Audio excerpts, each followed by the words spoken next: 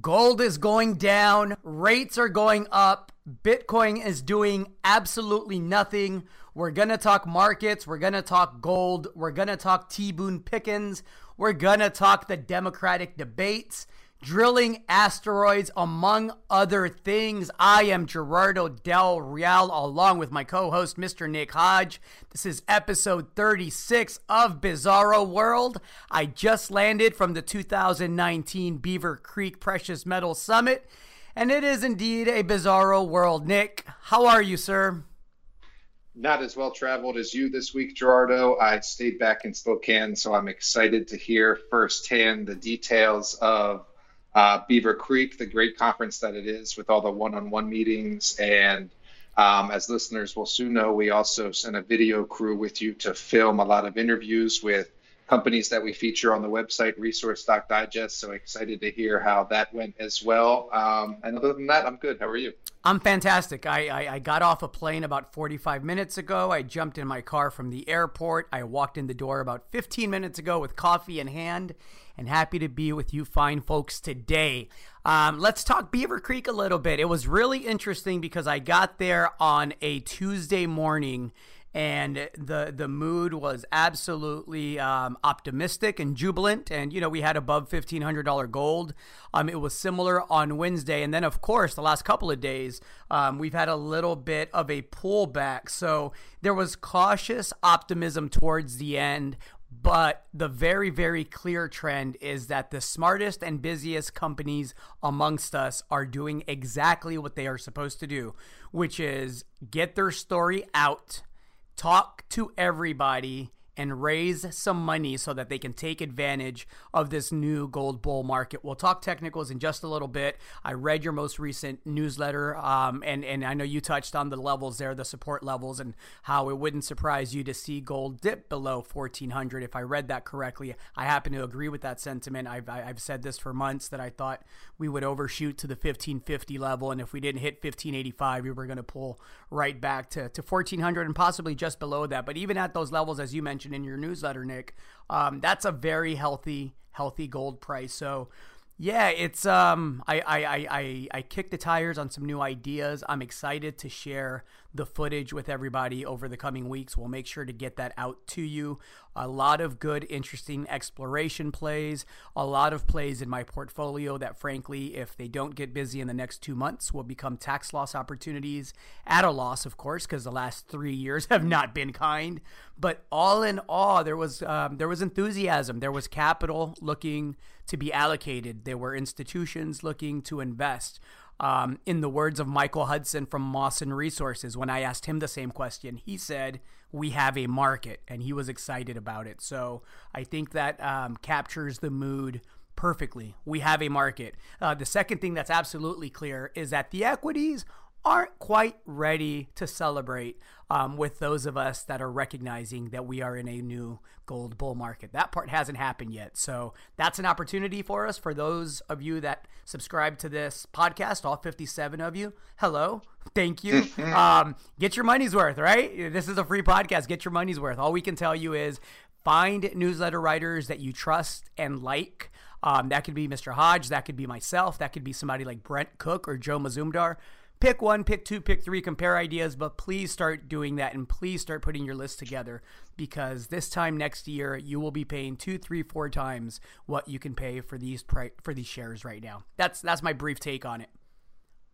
I have a couple of comments and then a question or two. So first, I heard you say it's the traditional beaten dog sentiment. I've been talking about this with you and other people in our circles about how even at 1450 gold, 1550 gold, when the price is up at 6-year highs and we've had, a very strong summer and the producers are up, have doubled since late last year, we still have this mentality where, gold slips 20 or $30 and, we're looking down at our shoes again. We're gazing down at the ground. We just can't hold our chin up because, like a beaten dog, even though we don't have a bear market master anymore, we have a new bull market master. We don't trust that new master yet. And that's sort of the best analogy I can make. And then the second thing, another thing I heard you mention in there was tax loss. And that's very funny too, because doesn't tax loss just seem to come earlier and earlier every single year. In fact, the Beaver Creek Conference is a week earlier than it was this year last year. And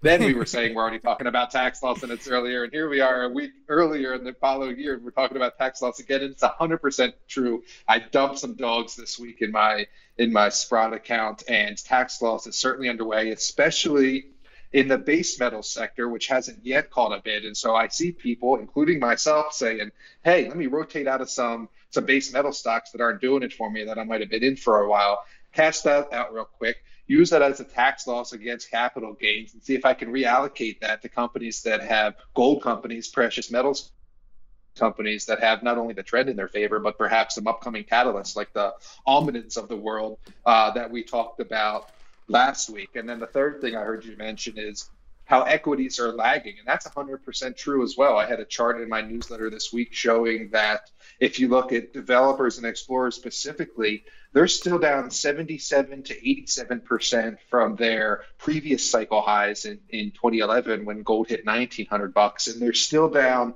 50 to 70% just from where they were a couple of years ago when we had that run in 2016. So despite gold prices being at a 6-year high, the gold equities in the developers and explorers category are still down 50 to 60% from where they were 3 years ago. So just some comments on what you said there, and now some questions. I remember last year there was a great panel with Joe Mazumdar and Mr. Foster, who runs the Van Eck funds. I guess I wanted to know what were sort of some of those macro comments going on, or were there any good macro talks and guests? You know, there were actually a limited amount of panels this year. There were just 2 keynotes this year out of this entire conference. There was an increased focus in maximizing time for one-on-one meetings, which, you know, there's nothing wrong with it. I thoroughly enjoyed the conference.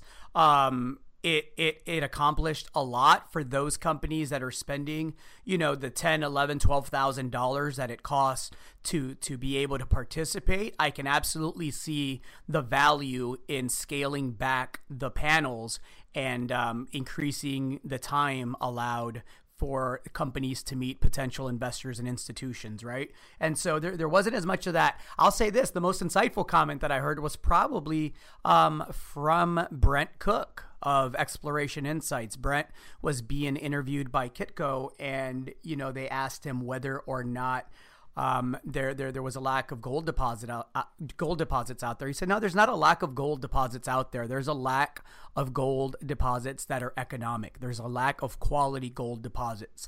And it seems, you know, like a Captain Obvious type statement, but there's so much truth in that, right? There's not a lack of gold. There's a lack of quality gold deposits, which brings me to my next comment.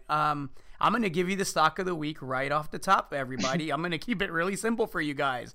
I had a great conversation and interview with Midas Gold CEO Stephen Quinn, you know, and we're sitting there talking. Say, Stephen, you know, we got $1,500 gold. You have 30 meetings today. You have 30 meetings tomorrow. Schedule's jam-packed. You got to be feeling good. You're sitting here with 6.6 million ounces. Some of the smarter analysts amongst us think there could be as many as 20 million ounces on that property. You have bipartisan support in Idaho. It looks like your permit will be coming through here within the next 12 months or so. You got to be feeling upbeat. And he looked at me and he said, well, yeah, Gerardo, I am feeling upbeat about all of those things. The one thing I'm not feeling upbeat about is that I'm trading at the exact same level as I was trading last year. You know, and I looked at it and I said, you know what? You are not wrong. You are not wrong, Stephen, but it's going to turn around. So I say all that to say, you can buy Midas today with $1,487 gold and the 6.6 million ounces it has, closer to what we think is going to be a favorable permitting decision, at the same price that you could buy Midas gold a year ago when it needed capital. Prices were stuck in the dumps, gold prices were stuck in the dumps, and everybody was just crying to each other.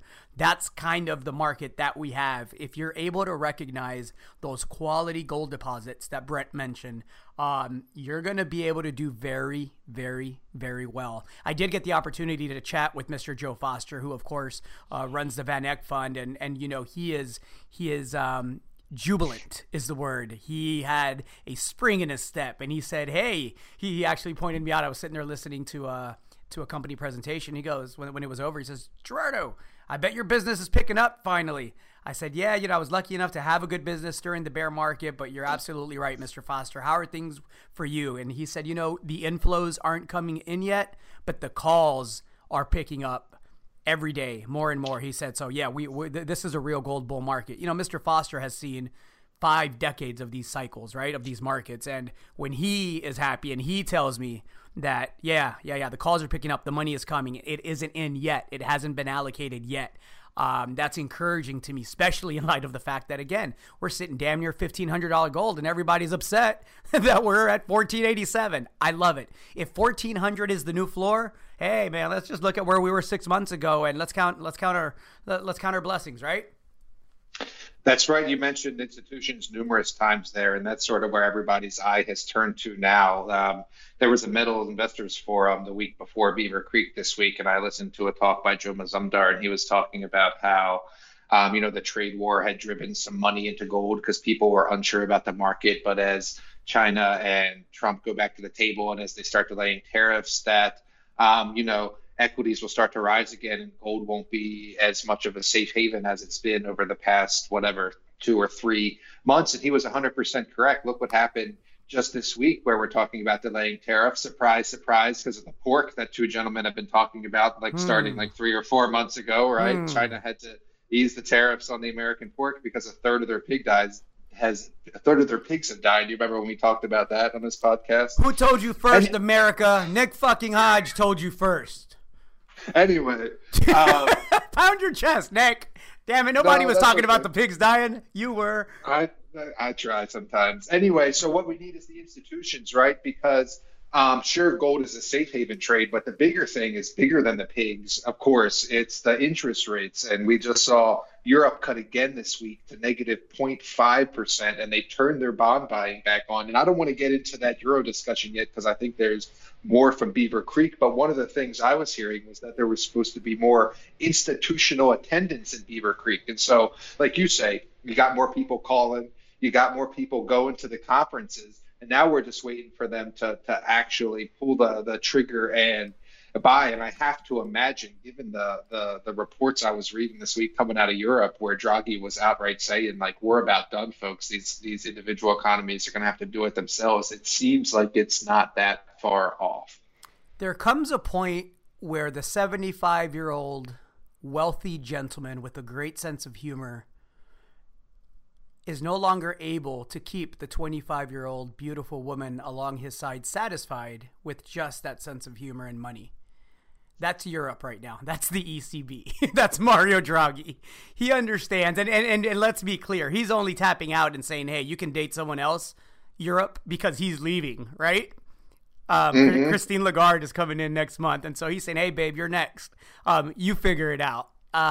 That's where we're at. Europe is toast. It's they can prolong it for a little bit. I talked about that a few months ago. Frankly, I've been talking about it for a couple of years. That there is, right. Yeah, there is no way for rates to go but lower. There is no other way that those things can manifest themselves because of the debt situation and the fact that it's about to be chaos, everybody. I don't know if everybody realizes this, but even in the little bit amount of time that I had at Beaver Creek to check on world news, it was very clear that, big economies, Germany, Italy, the biggest economies in the Eurozone, were not happy about the new stimulus. They were not happy about the bazooka. They were not happy that the 75-year-old gentleman is letting the 25-year-old date just to keep her nearby and satisfied, right? And so this is the beginning of what I think is that bond implosion and the destruction of the euro that I've been talking about for a couple of years. This is how it happens, right? When the largest economies, the most productive economies in the Eurozone are starting to argue openly with the head of the ECB and you have a new incoming president, we're in for some fireworks, which, to tie it all in is why I believe that interest rates rising here in the U.S. and elsewhere this week is a blip. I don't think it's sustainable. I think it's common sense. I read a story and we'll put a link up. It said this was the worst week for mortgage rates in 3 years, right? And so when you read that, you say, oh, wow, it's the worst week for mortgage rates in 3 years. And then you realize that, this is on the back of the best week in 3 years, right? So it's the volatility. What I'm trying to explain to you all is that the volatility is going to ramp up. you're going to see $100 and $200 moves in the gold price up and down, mostly up, starting in October. That's going to be the new norm. So get ready for it. And again, for those that aren't convinced that we're in a new gold bull market, let's talk at the end of October.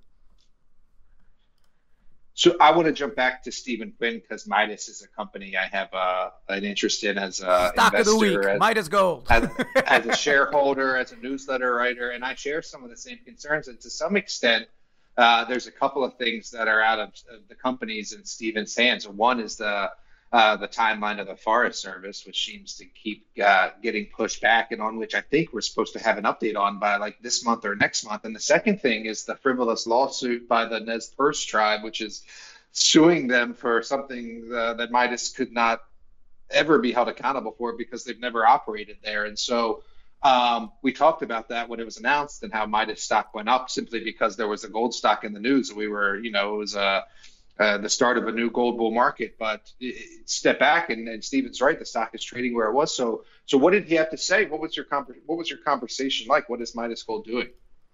Midas Gold is doing everything it's supposed to do. I won't put words in Stephen's mouth in regards to the lawsuit. What I will say, and this is coming from Gerardo, not from Stephen, is the lawsuit is laughable. It has zero chance of doing anything but delegitimizing the group that went ahead and filed it because of the fact that they've had some credible beefs in the past with other situations. This is not one of them. I did not get the sense at all from Mr. Quinn that this is something that is going to have any kind of legs, but they're taking all the steps that they're supposed to take and acting accordingly to make sure that they vigorously do two things. One, defend Midas Gold in this lawsuit, and two, at the same time, articulate that all they're trying to do is clean up the fucking mess that they didn't make. that this is all Midas Gold is trying to do. We talked about it in our interview, and he explained as much, and we'll be happy to share that with you all here in the next coming weeks. But yeah, I think Midas Gold is an absolute steal at these levels. And I think everything is moving along well on the permitting front. He's not happy with the delays, but it's not a situation that's exclusive to Midas. And so we wait. And frankly, if it takes another couple of months for the stock to get revalued, that gives me another couple of months to add to my position. I'm happy to do so at these levels.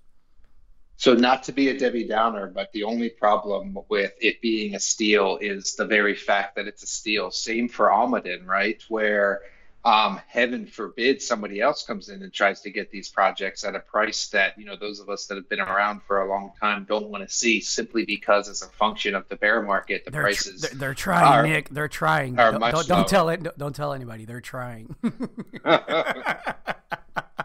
That's the worst. The Barricks and the Agnicos of the world looking for those scant economic gold deposits that you mentioned at the beginning. Yes. All jokes aside, I have voiced those concerns as a shareholder, and the responses that I got, again, without putting words in Almaden Minerals CEO Morgan Poliquin's mouth or Midas Gold CEO Stephen Quinn's mouth, they are both very, very aware of the fact that both projects have a robust resource that is highly leveraged to a higher gold price. In Almaden's case, also a higher silver price. That, of course, cuts both ways, but they both believe that a better market is here. And in any negotiation, I've been assured that they will do everything to defend shareholder integrity when it comes to the quality of not just the current deposit that's there, but the exploration upside at both projects, which is substantial. And another reason why the shareholder base and structure matters.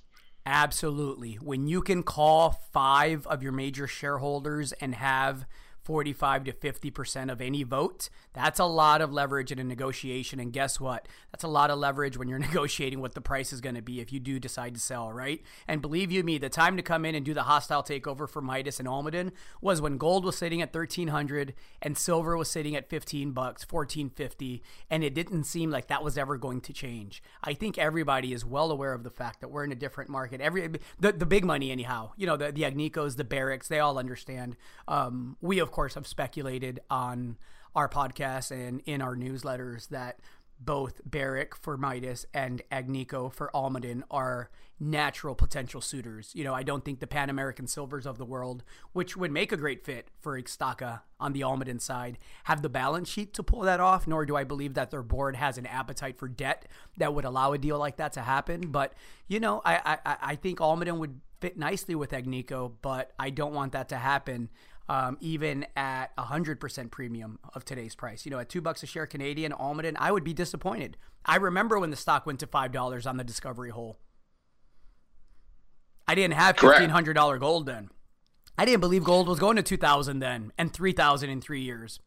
I believe that now. So different times, and yeah, no Debbie Downers here, Nick. I think we're going to be in good hands. And again, I'm confident in saying that this time next year we're going to look back, be able to play this podcast and say, see, told you guys to buy a little bit of Midas. Told you guys to buy a little bit of Almaden.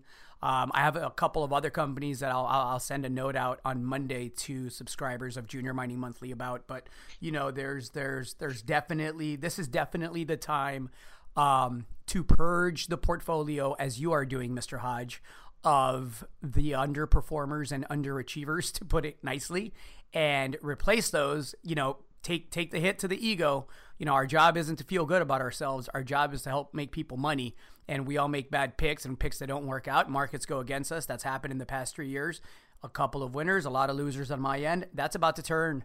And so it's time to get rid of some of the companies that have decided not to participate in this new bull market and replace it with young, hungry, aggressive companies that are going to give us a shot at gold.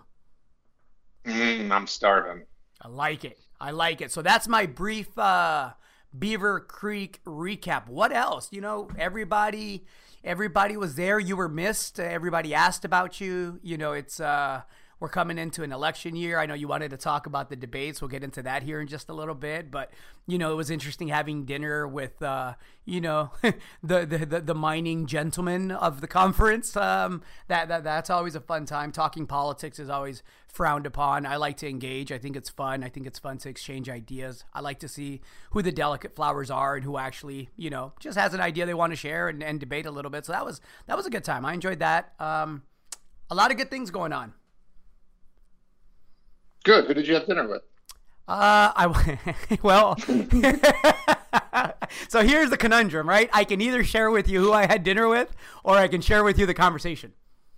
I can't do both because it was an off-the-record dinner and an off-the-record conversation that was spirited.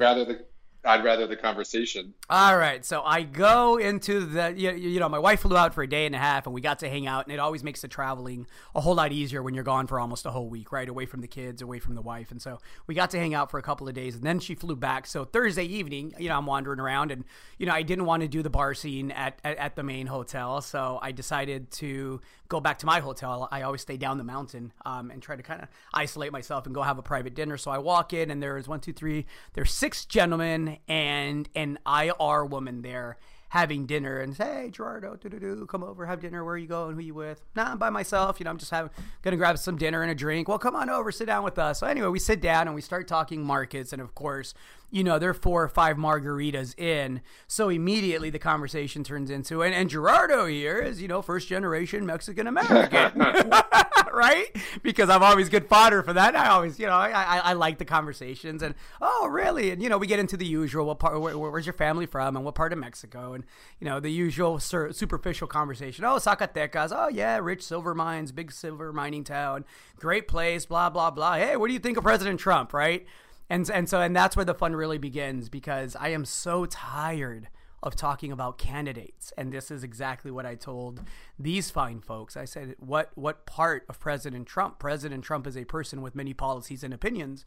And if you're asking me, what do I think of him as a person? I frankly think he's a piece of shit of a person.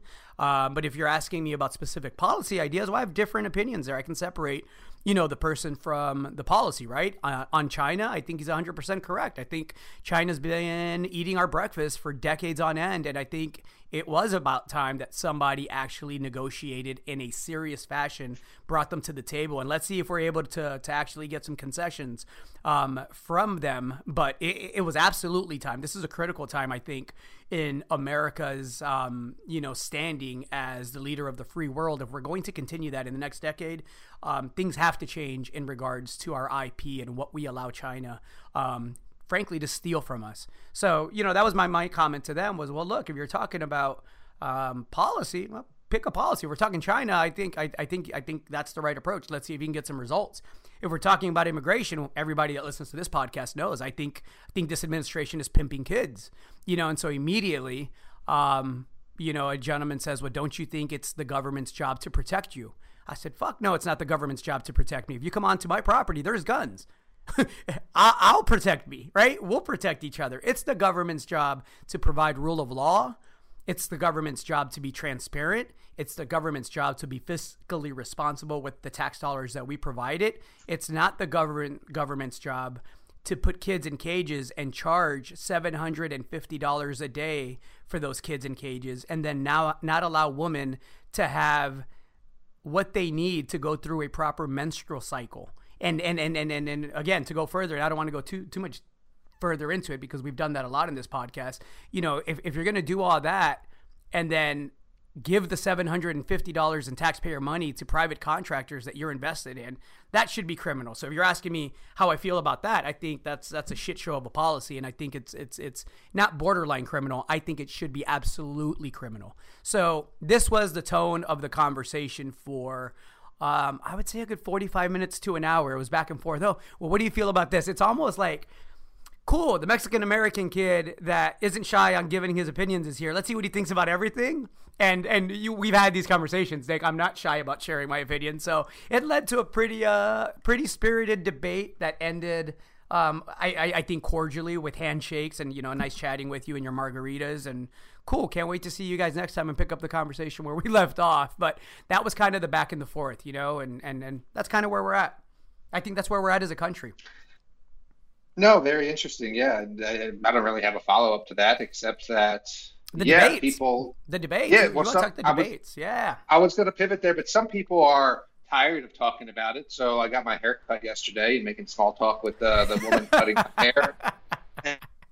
And what are you doing tonight? Whatever. I got to work till 8. She says, I hope the game comes on. And she's talking about the Thursday night football game. And I say, it comes on at 5:00 here because it's 8:00 on the East Coast. And the same with the debates. And I said, oh, well, I'm looking forward to the debates because I'm not going to watch football, but I'm going to watch the debate or at least tune in for a little bit. And she rolls her eyes. I look up in the mirror and she rolls her eyes and sticks her tongue out with the black face. And she says, oh, it sounds so boring. So you have that contingent of people that are just like so fed up with the politics and like you say, what do you think about this candidate, this whatever, that they just don't even want to hear it. And then you tune into the debate and you hear some of the ideas, and God, there's so much running through my head when I watch that thing, some of which is going to be broken record stuff. But like Biden, let's talk about Biden for a second. This guy is senile. Grandpa Joe?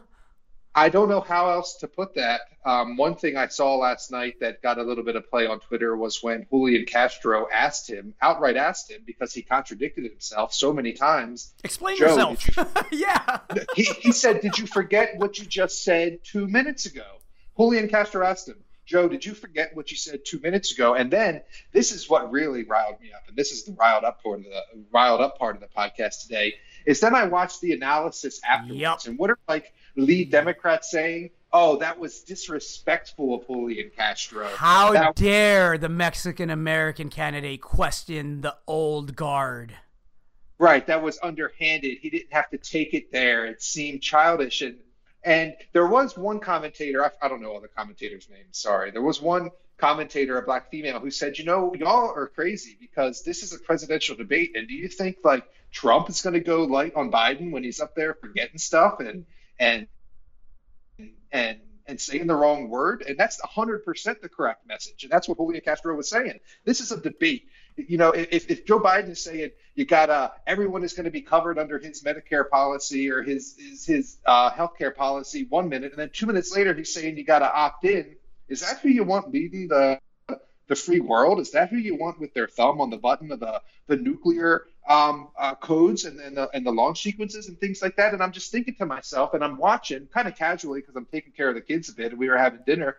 But every time he talked, every time Joe Biden opened his mouth, he forgot something or he said the wrong word. Back when I was councilman or congressman, The senator to my left, the congressman to my left. Like, he doesn't know, he's not there. This man can't be president, and that has to be, and that just has to be said. And then from there, I don't even know what else to say. There's no quality candidates on that side. I mean, I've talked a bit about Buttigieg and Yang, and I fancy myself not a policy wonk or a nerd, but certainly have always paid attention to politics and watch all the debates. And I'm listening to these people, and nothing is resonating, right? The only thing that gets applause is when they say you're going to get something for free. and then so they turn just to that. Like Bernie is up there like, we're going to cancel your debt. Oh, it's going to be free. Everybody should be as angry as Bernie.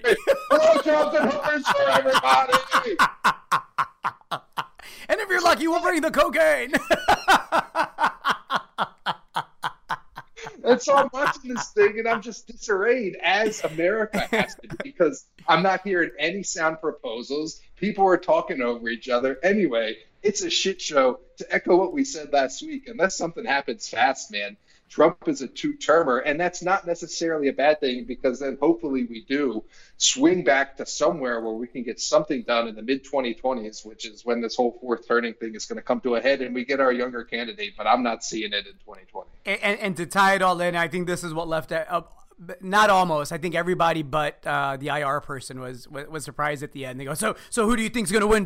But at this point, they're a little pissed off at me, right? And maybe not pissed off, a little annoyed at the transparency of my opinions, right? So who do you think's going to win in 2020? You think it's going to be Beto? You think it's going to be Joe Biden? I said, no, I think it's going to be Trump.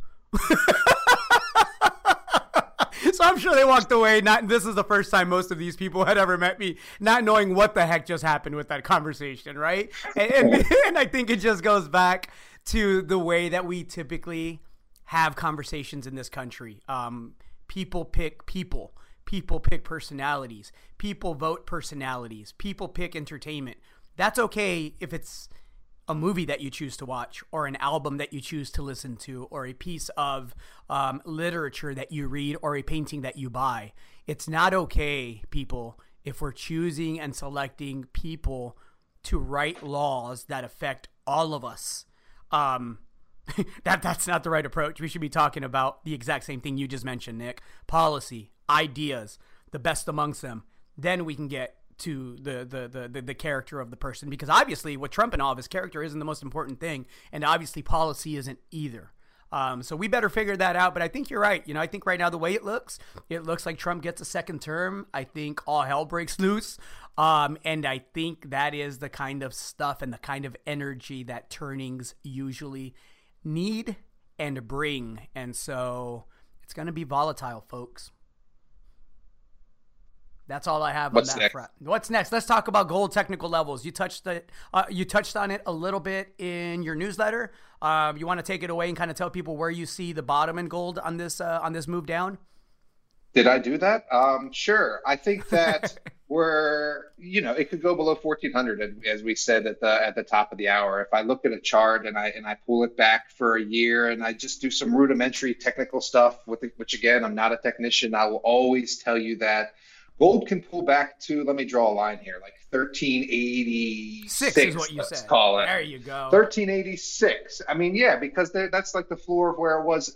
It seems like that was so long ago. July 1st, it was at 1386. And then if you remember, it bounced around in a range between there and 1425, 1423, call it. And so there is support there. And that's like $80 to $100 down. And so even if it gets there, there's support. And the bull market trend line is still intact, and there's not much keeping it from bouncing back up to 1500, 1550 with strength. But then if you pull the chart back further, there's not a lot keeping it from going incredibly higher after that. Like once it gets to 1600, like 1800 is like a hop, skip, and a jump away. And so those are sort of the technical levels that I'm seeing, and I think you'll see them tested as. It's a battle, right? It's always a battle between interest rates, a battle between governments, a battle between markets, a battle of capital for yield and gain, and that's what makes this thing fun. But anyway, those are the levels I'm seeing. Agreed, and that's exactly what you said in the most recent issue of your Wall Street's Underground Profits, which subscribers like myself received today. I read it on the plane on the way here, and I couldn't agree more. I'll add this. I think, and I said it already, but let me say it again, the moves are going to happen quicker, people. It's not going to take a long time to reach down below 1,400, and then do not be surprised if you get a slingshot move higher. That makes you go, why the heck did I sell out of my positions? Here I am at the end of October with $1,600 gold. I absolutely think $1,600 gold and $20 silver is in the cards. If not by the end of October, definitely by year end. It's not a coincidence that silver, which I've been hesitant to call, ready for prime time, if you want to put it that way. Gold was down 0.7% today. Silver was down 3.6%, right? So the moves are getting exaggerated. The volatility is going to increase. And, oh, man, it's going to be a fun fourth quarter, Nick. That's all I got to say on that front. And just a quick note, and I'm no expert on PGEs by any mean, but I've been seeing them pop up on my radar, and my spidey senses are going off about this palladium and rhodium stuff. One of the reasons I wrote a little bit about Sibanye this month, but pay attention to them or put them on your radar.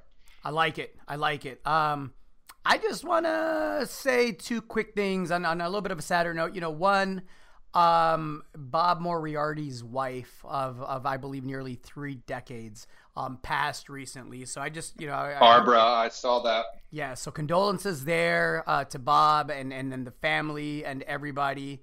I've been with my wife for 18 years, love her to death. She's my better, smarter, prettier, funner half, and I cannot imagine a world without her. So condolences there. And then, on a less personal note, obviously, T. Boone Pickens passed away. This is a guy that, a walking contradiction, right? The guy was an oil man and a renewables advocate, right? This is a guy that could chew gum and walk at the same time. He could have two ideas, one that made him a lot of money, and two, one that, allowed him to channel some of that money into the future. And so, he passed away at 91 years old. We should all be so lucky. I remember seeing a I don't want to say a performance, but he was on a show last year with Tony Robbins. And I mean, it was amazing to me that at 90 last year, he was so lucid and clear, and clearly of sound mind. So, rest in peace to T. Boone Pickens as well. Definitely somebody that not only made a boatload of money, but was extremely generous with that money. And so, there's communities all across Texas and Oklahoma that have benefited immensely from, his business acumen and savvy. He made a lot of donations to the University of Texas and was a giant in the energy space.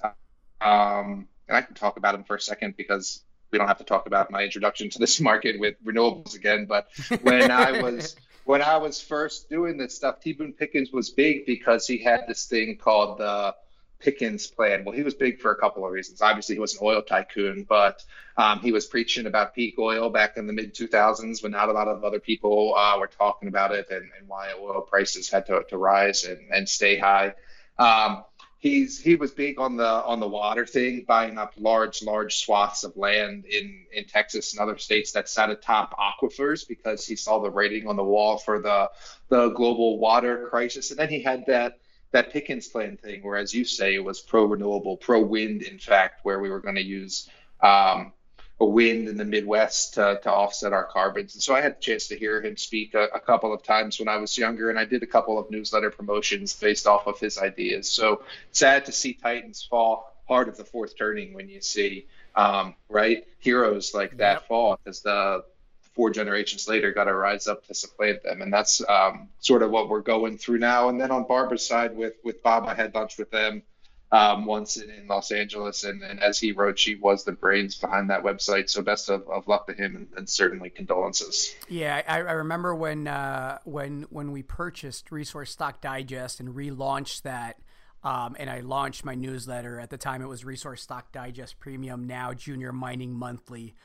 He sent a note, and Bob isn't somebody that I knew, on a very personal level, but he took the time to send a note out, and he said, I think the timing of this is genius, right? And of course, it turned out to be that the timing was great on the business from a business perspective, because we've done well and we've told some quality stories through the site, and made some great relationships. But it wasn't genius in the sense that it was a head fake in the gold space, in the precious metal space, and then we had a couple of years of humble pie. But I just thought that him taking the time to write a note to a relatively young guy that was going to be in the same space, also in the U.S., also, looking to tell the story of resource companies, quality companies in the space. I thought it was generous, and I thought it spoke to the character of him. I was just going to say it shows character for sure. Absolutely, and I think that's the two things we can agree on that Mr. Pickens and Mr. Moriarty shared. They each had character. They don't make people like that anymore. T. Boone Pickens is a kid of the Depression, right? The Great Depression, and that's where he really learned the value of a dollar. There's a story, and I'll put the link up to it on the podcast here of him leaving his lights on after leaving a room a couple of times, and so his mom would hand him the electric bill and say, "Here, boy, you go pay it." You're wrong about one thing, Gerardo. They do make them like that anymore. We just got to get these current middle-aged clowns off the stage and let the younger ones come of age and take the reins. I like it. I'm an optimist by nature. I'm rolling with you on this one, Nick. I'm in the car. Quick question for you. It has nothing to do with anything. Have you watched the Chappelle special yet? I have watched it. Sticks and Stones. He talks about Jussie Smollett. Juicy Smollett, the great Frenchman. All right, so I'm going to recommend another one to you along the same spirit. Very similar in tone, very similar in content, and very similar in I don't care who amongst you doesn't like it. I think it's funny. You have to see the new Bill Burr special. I'll check it. Is it on Netflix? Yep. Those two, I think, are leading the way for the future of comedy, at least in this environment. They toe that fine line where, frankly, they say things that I don't think very many people could get away with, but they do it in a way that's so hilarious that you have to laugh, man. I mean, this guy, Chappelle, he was talking about Me Too and defending other comedians that had exposed themselves and jacked up in front of other people.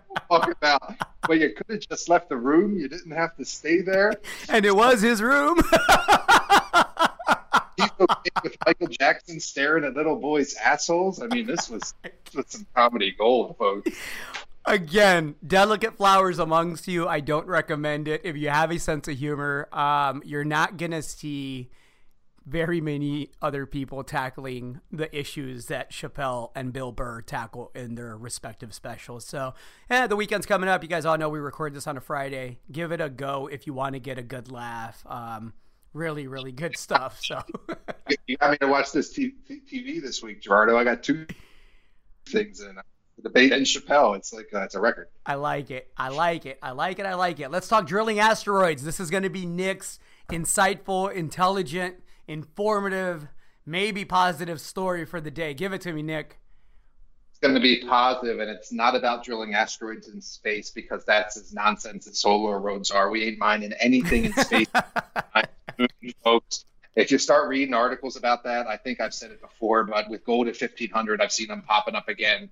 Oh, there's gold in the asteroids. We're going to go get it. No, you're not. Stop it. You don't have enough money to get the rocket ship up there, to get the payload back. The costs aren't there. Try doing a feasibility study on an asteroid, you assholes. You're not mining them anytime soon. Anyway. And even if we had the money, the aliens wouldn't let us. That's right. So take that. Anyway, that's not what this is about. This is about drilling the asteroid that hit Earth, that killed the dinosaurs, that sent us into an ice age under which the Earth was 30 degrees cooler for decades. You know this asteroid, right? It's the one that killed the dinosaurs that God put here. Yep. Anyway, it's off the coast of Mexico, and they're drilling it just like they would drill deep porphyry, or like they would drill for oil. And so you should look it up, Gerardo, because the gentleman who's leading the project is from the University of Texas at Austin. And so what they're doing is they're drilling through the rock. I mean, think about it. Just like you were drilling for any resource, they're going through the crust and down through the layers. And as they're pulling out the core, they can see in real time like what they're going through, just like any good geologist can. And so they know like the upper layers weren't the asteroid because they can see that those rocks took geologic time scales to form, like millions of years to form. But then they get into the asteroid and they can tell that these layers of rock were deposited in minutes, like the day it hit Earth, drove through the seafloor, drove through the sea, made a crater, and then that rock from the asteroid, went down hundreds of feet into the Earth's crust. And that's what they're drilling off the coast of Mexico to get data on all kind of stuff. What was the impact like? What was actually in this rock? How can we benefit from this as humanity? How can we learn about what that asteroid did to the climate and weather patterns after it hit and the temperature of the Earth? And so it was just one of the most fascinating articles I read this week. It was on the Wall Street Journal. I'll post a link. I'm clearly not a scientist, but I'm fascinated in stuff like this. And so if we can drill into an asteroid that hit the Earth millions of years ago and learn more about previous species and evolution and mass extinction events, I think that stuff's fascinating. So I just wanted to bring it to your attention. And I just used the Google really quick. This is really, really fascinating. Let me read a little bit. Here's some quotes from the article, and I'll post a link up. It says, most of the material that filled the crater within hours of impact was produced at the impact site or was swept in by seawater pouring back into the crater from the surrounding Gulf of Mexico. Just one day, imagine this, just one day deposited about 425 feet of material, a rate that's among the highest ever encountered in the geologic record. It also says that the breakneck rate of accumulation means that the rocks record what was happening in the environment within and around the crater in the minutes and hours after impact. And obviously it gives us clues about the longer lasting effects of the impact that wiped out 75% of life on the planet. Here's the part that, just scanning through this really quick, is absolutely mind-blowing. It's crazy, right? This is crazy. Researchers estimate that the asteroid hit with the equivalent power of 10 billion atomic bombs of the size used in World War II. Think about that for a second. 10 billion atomic bombs. All at one impact. That's absolutely bonkers. Bonkers. You yeah, need many Enola Gays to drop those bombs. That is... that's mind blowing. That's fascinating stuff. I told you guys it would be insightful. That's why he's Nick Hodge. It's just like tree rings, except for the entire Earth and millions of years ago. So fascinating stuff. Fascinating stuff indeed. What else do we have, Nick? I want to ask you about something actually before you share with me whatever else you want to talk about. I want to ask you if you believe cannabis stocks, pot stocks, are at a bottom, because you made a comment in one of your newsletters this week saying, hey, I'm not an expert in pot stocks. I can recommend one to you. However, you obviously are good at picking bottoms and picking tops. You've done it multiple times, and you believe that there may be an opportunity. Is kind of the way that I read that. I think so. Just look at the charts of the big ones of Canopy Growth and of Aurora, and you'll see that in Canopy Growth's instance, it's bouncing off of where it bounced off of in late 2018 and mid 2018 at the $32 levels. Each of those times it ran back to over $60. And so ebbs and flows, cycles, that's what economics and finance is all about. It's all cyclical. And you're coming into a collection year. I'm Joe Biden now. You're coming into an election year, and you're starting to hear people talk more about cannabis. Kamala Harris last night was talking about how she's reversed her stance and is now for the legalization of weed. And we heard Joe Biden say last night that it shouldn't be criminal, but he still wants to make it a misdemeanor, and he's wrong. It should be legal. But anyway, they're talking about it. And I still continue to think Trump is going to talk about it as a way to get more independent libertarian votes headed into the general election. All that notwithstanding, you still have the U.S. that needs to legalize, and there's not a lot of good places out there to put money, as we've been discussing. And so you have this ripe sector, end of prohibition. Stocks have pulled back dramatically. They're starting to figure out the whole scale thing, disease thing, temperature, whatever, that they couldn't do in one greenhouse that they now have to do over millions of feet. That's all getting figured out. Markets are maturing. I'm giving you verbal diarrhea, but the answer is yes. I think they're at at least a short-term bottom, and there's a chance here for profit in the quality names like Hexo and Canopy and Aurora. Here you go, guys. You got 3 cannabis names. You got a gold name from me and Midas Gold. Getting your Bizarro World money's worth, people. What can I tell you? Nick, anything else that you want to talk about? We had Purdue Pharma on the list.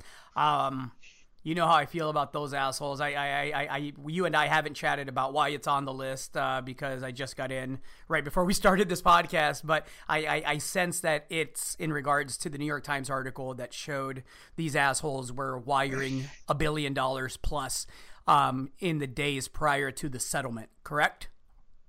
Well, it's that they've agreed to a settlement that would see them pay out $3 billion and not admit guilt, which is just in typical fashion. A couple of weeks ago, we were talking about $12 billion, and here we are a couple of weeks later talking about $3 billion, and that's why I wanted to just mention it for a bit. I mean, it goes nowhere into holding them accountable. It goes nowhere into making them forfeit all of their ill-gotten gains. Yeah, no, just something to pay attention with. It says here, under the deal, the Sackler family would pay $3 billion in cash over 7 years and does not include an admission of wrongdoing because, of course, not. Why would it? Yeah, so I'm guessing that you haven't seen the new article that just hit about 45 minutes ago saying that the Sacklers shifted $1 billion to trust and Swiss accounts. So not only do these sick fucks get away with killing thousands, tens of thousands of people in our country, right? This is the country where I got dumbasses like Tommy Lauren on fucking TV talking about, you know, we got to defend ourselves because we may need to shoot immigrants, right? But yet these assholes are shifting billions of dollars right before they get away scot-free for murdering people. That's what they did. They didn't, you know... they knew where every pill was going. They knew who it was going to. They knew there were counties where people were getting, 20, 30, 40, 50 pills a day. They did nothing. They alerted nobody because of the money coming in. They used that same money to pay the fine that keeps them out of prison. And just to add insult to injury, they shift the money around to make sure that, the regulators or whoever they're agreeing to this deal with don't end up with the bulk of it. Sick shit, people. Be mad at that. I want to see Tommy Lauren talking about shooting them. Yeah, be mad at that is right. Yeah. Again, I'm not encouraging that you do shoot them. I'm just saying the anger should be proportionate. Agreed. All right. Last thing I'm going to talk about, we're going to switch it up a little bit. Let's end with Bitcoin. Boring, right? This reminds me of gold 3 months ago when I started the podcast and I said, gold, is it going anywhere? And you responded by yawning, right? So Bitcoin is kind of in the same place right now. It feels that way. My contrarian senses are tingling a little bit. It hasn't really done anything but moved sideways for months, it seems. And I think, in the crypto world, months are like years in the gold space, right? So I think we're due for a move, either much higher or much lower, and I don't see much lower. What do you think? It's entirely macro. It's like the safe haven thing with we've seen markets looking for direction, and we finally started to see a little bit this week with the S&P breaking out to near all-time highs with, as we talked about earlier, China coming back to the table. But I agree that it's time for Bitcoin to break out, and everything I read about the halvening and the safe haven nature points to higher. But one thing I wanted to talk about in Bitcoin, and this isn't a prediction or really has to do with buying and selling, but it has to do with how the market is manipulated. Now, unless you live under a rock, you know that markets are manipulated in various ways. Whatever, wash trades, trading higher with your buddies, outright false reports, pump and dumps, falsification of financials. There's a million ways to manipulate a stock, but Bitcoin is not a stock. And so I was reading this article this week about how the crypto markets are manipulated, and I just found it fascinating, and it's perfect Bizarro World stuff. A couple of weeks ago, we talked about Demolition Man, and it was a very meta conversation because we were talking about how biometric locks could now be hacked or opened through hacking, where you steal the biometric information, and so you can reproduce what someone's retina looks like or what someone's fingerprint looks like to open up those safety features. Well, in in Bitcoin, listen to this. This is how they're trying to manipulate it. It's through like search algorithms and Google, because everybody like Googles to find the Bitcoin price, or they use algorithms that take that Google data as a part of the information that they trade on. How many people are Googling Bitcoin? Are they Googling Bitcoin? Are they Googling BTC? Are they Googling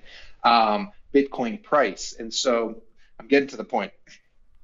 The way people are trying, the way people are trying to manipulate Bitcoin is by manipulating search, by manipulating search engines. They are creating not trading algorithms, but algorithms that search for BTC over and over and over. So when somebody's trading algorithm does look for the Google activity, the trading algorithm looks at the Google activity and it says, whatever it is, nobody's Googling BTC today, or 100 million people are Googling BTC today. Maybe, that precedes a move in volume and people are Googling BTC because they're going to buy. And so I know I'm not articulating that well, but the crypto market or the crypto whales are manipulating search data in order to manipulate trading algorithms. Have I gotten that across?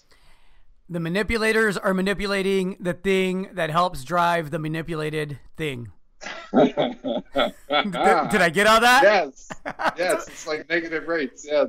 It's a bizarro world, everybody. That's all I got for this week. It truly is getting crazier by the day out there. Hopefully, we can share a couple of ideas with you that make you a little bit of money, or at the very least, pique your curiosity a little bit and help with your due diligence process, and maybe even share a story or an opinion or two that engages, the cool part of your brain that has thoughts from time to time. So that's all I got, Mr. Hodge. Anything else?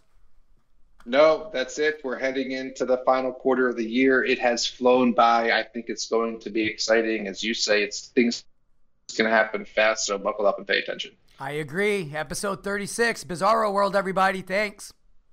See ya.